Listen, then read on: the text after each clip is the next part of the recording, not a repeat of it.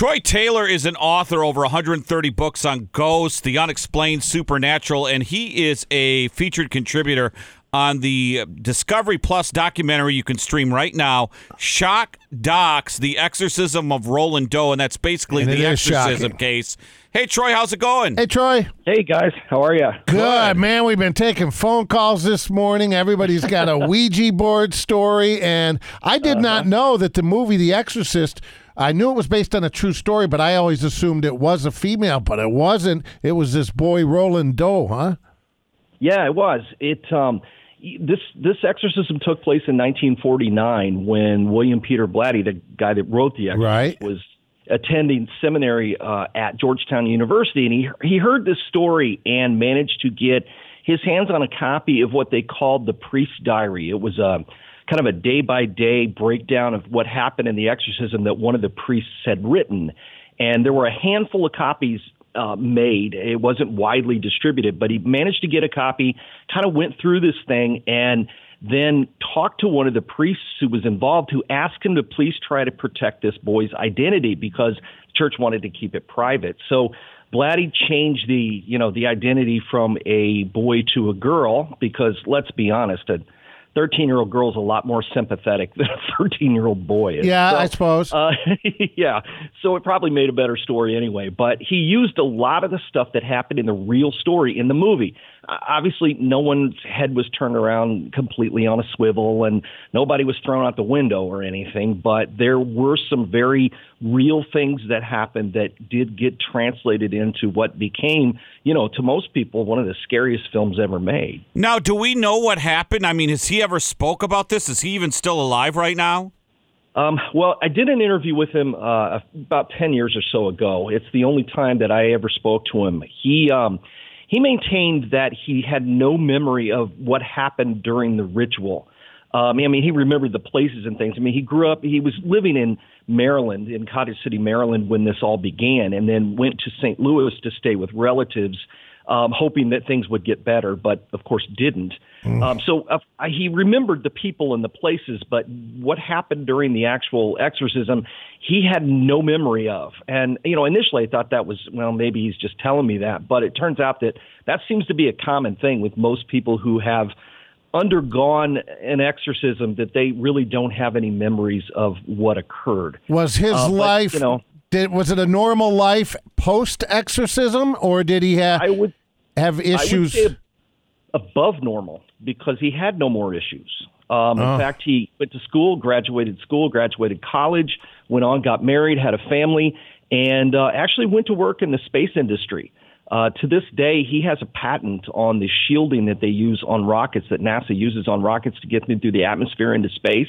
Wow. He invented that. He holds the patent on it. Wow, I saw that on Shark Tank. An actual rocket scientist. Yeah, wow. Yeah, he's a rocket. Wow. Troy Taylor's with us, one of the contributors of the new Discovery Plus documentary, Shock Docs, The Exorcism of Roland Doe. So I'm assuming, and you've done a lot of research of this stuff, in this particular case, it was the devil who has possessed him, correct? So you either have like the devil or demons possessing people, correct?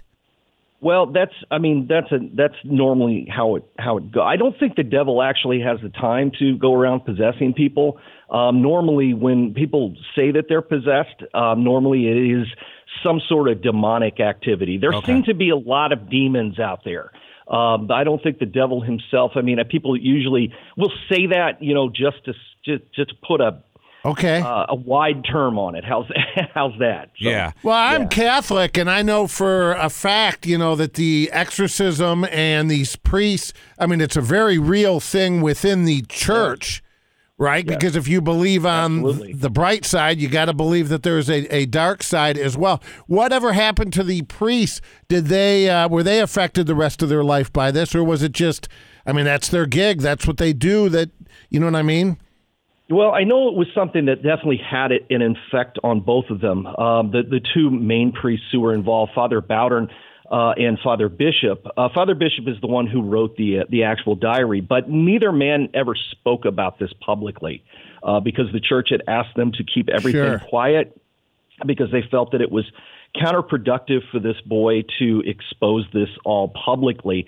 The only priest that was involved that I ever spoke with was one who was studying to be a priest at the time, Father Walter Halloran. He went on to become a Jesuit priest. And, he confirmed a lot of the things that I had heard about the story, about the things that had happened. He had been brought in. He was still a seminary student when this all began.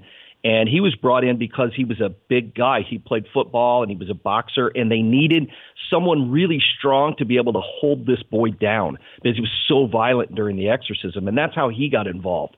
I also interviewed a monk who, and this footage is actually in the documentary. He had been a monk at Alexian Brothers Hospital where the exorcism had ended. This is where they sent Roland, where he could be restrained in a secure mental ward because everything was just so violent. And I only found out about him because he decided, he was in his late 80s, he had cancer and he was dying and wanted to tell his story. He felt like it needed to be told. And this was, by accident. I thought at this point I had interviewed everyone who was still alive, but here this guy kind of sort of came out of the woodwork, I guess. And I sat down with him for the interview. As I said, it's in the documentary, and he flat out told me, his role had been as a nurse at the hospital to help hold Roland down during the exorcism. And he said he was holding him down onto the bed, and then he just said flat, straight out, the boy levitated 12 inches above the bed. Wow. Well, now, this wasn't looked like or seemed like he was dead serious about it. It actually happened. Wow. Troy Taylor's with us, and he's an author. You could see this documentary on Discovery Plus. And one thing, Troy, we've been programmed as a society not to believe the afterlife, not to believe that people can get possessed. So our research probably is about 100 years behind. But do we know, so. do we have any data or know what attracts demons to certain people? No, I don't know that we can say that for a fact. I mean, there are some criteria that I have seen listed by, there's a priest who's in our documentary who is an exorcist. That's his actual job. Yeah. He says he's one of 75 in the country. And, he talks about a lot of things that can be warning signs of things coming. And there are those who believe that, dealing with the occult or practicing rituals or inviting it in can cause demonic possession. But in the case of Roland Doe, there really isn't any clear reason why this boy was possessed. I mean, that's the reason that when Blatty wrote his book, that he had to have Father Marin had to have this arch enemy of a demon he'd encountered years before to draw, because there had to be some reason why a little girl like Reagan would be possessed. Same way with Roland, there really wasn't a good answer to that. We don't know why, which I think honestly makes it scarier because, for most of us, we're not going to be going out, trying to raise demons or practice occult rituals. And so it makes it scarier to know that it just could happen by chance, I guess. And around Halloween, teenagers, it's all fun and games till your head starts spinning. Right. You start puking up pea soup. Right. Troy, here, I got an interesting take for you because obviously people, if you're a parent and you see something going on with your kids, you're going to shove prescription drugs down them. They're going to see a therapist. The therapist is going to put them on some type of hard-forming drug. What is the drugs? Like if you have a kid on a narcotic and they're possessed, what does that do to them?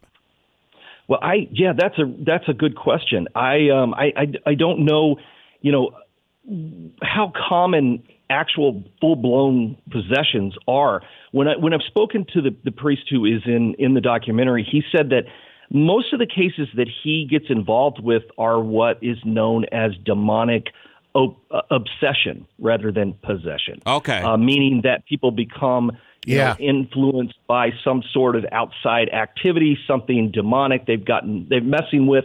They're not possessed, but they are under the influence of it. And he said that can call for a type of exorcism. And he says that's commonly what he does the most of. But he has become involved in, full-blown exorcisms as well. He said about a dozen or so in his 35-year career. So, you space that out quite a bit, with among a dozen cases over 35 years. But as far as, medicines and things like that, in Roland's day, that kind of stuff didn't exist. There weren't any kind of medications for kids. And he was described as being high-strung and kind of hyper before all this started. So, today, somebody probably would have given him some kind of medication. Yeah. And I don't know if that would have made any difference. Probably not. Because I have come to believe that there was something, an outside influence involved in this that affected him physically and mentally during this entire several month period that he was under the influence of this entity, spirit, demon, whatever you want to call it. I think there was something to this case. Troy, for sure. Given your experience in all the books and basically your line of business here, what's your experience with Ouija boards? Because we took some calls earlier, and Ouija boards can open that, what would the word be? That gate? I don't know. That gate, yeah. That is a popular belief. Voodoo? It can open up some kind of portal to invite things in. A lot of people feel that, if you use a Ouija board, that you make sure that you have to close it before you're finished. But I suppose that, if something comes through and it's through, it's already there. I don't know if closing it's going to do any good. I mean, there's a lot of different beliefs in Ouija boards. I mean, I've got a bunch of them. I don't use them. They're antiques that I use for decoration, Yeah. But as far as using them goes, it's not really something that I've ever had much interest in. But there are lots of people who have had, tame experiences and people who've had pretty frightening ones. I collected some stories about those over the years, and there have been times when they've been used to convince people to commit murders and things. And I'm not sure that was a ghost doing it. I think that may have been bad people. Why would you mess with that? Well, I don't get that. I don't know. That's a good question. Why don't you just leave it alone? Exactly. Hey, Troy, have you ever, in your research, or have you ever used psychics? What's your thoughts on psychics? I think there are some really good ones out there. There are a lot who maybe not so good. When you see some of the public stuff that's done, they're essentially doing, a lot of times, some of them are doing those kind of old mind reading acts that the magicians used to do in the 1940s, but it's usually the people I find, in my personal experience, the people who don't advertise their abilities are the ones who are usually the best. I have a friend who is uncanny with stuff that she can do and come up with.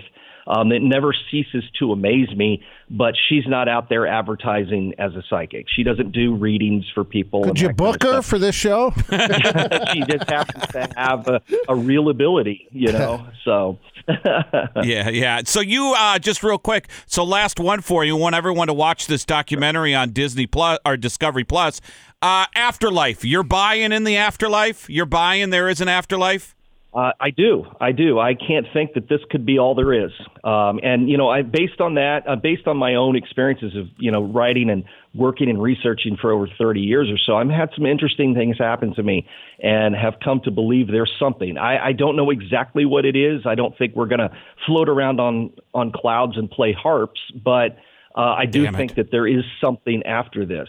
I mean, my goal is to, stay around and haunt somebody's house. That's my plan. I don't think you have to figure. Done, I'm going to stay. So, as a human, I don't think we have to figure out what happens after. We just enjoy those visits, or. Yeah, you're probably right. Well, we'll be watching, Troy, and man, we'd love to do it again, man. Fascinating stuff. Good stuff, absolutely. Troy Taylor. Yeah, absolutely. All right, thanks, Troy. Thanks, guys. See you, bye.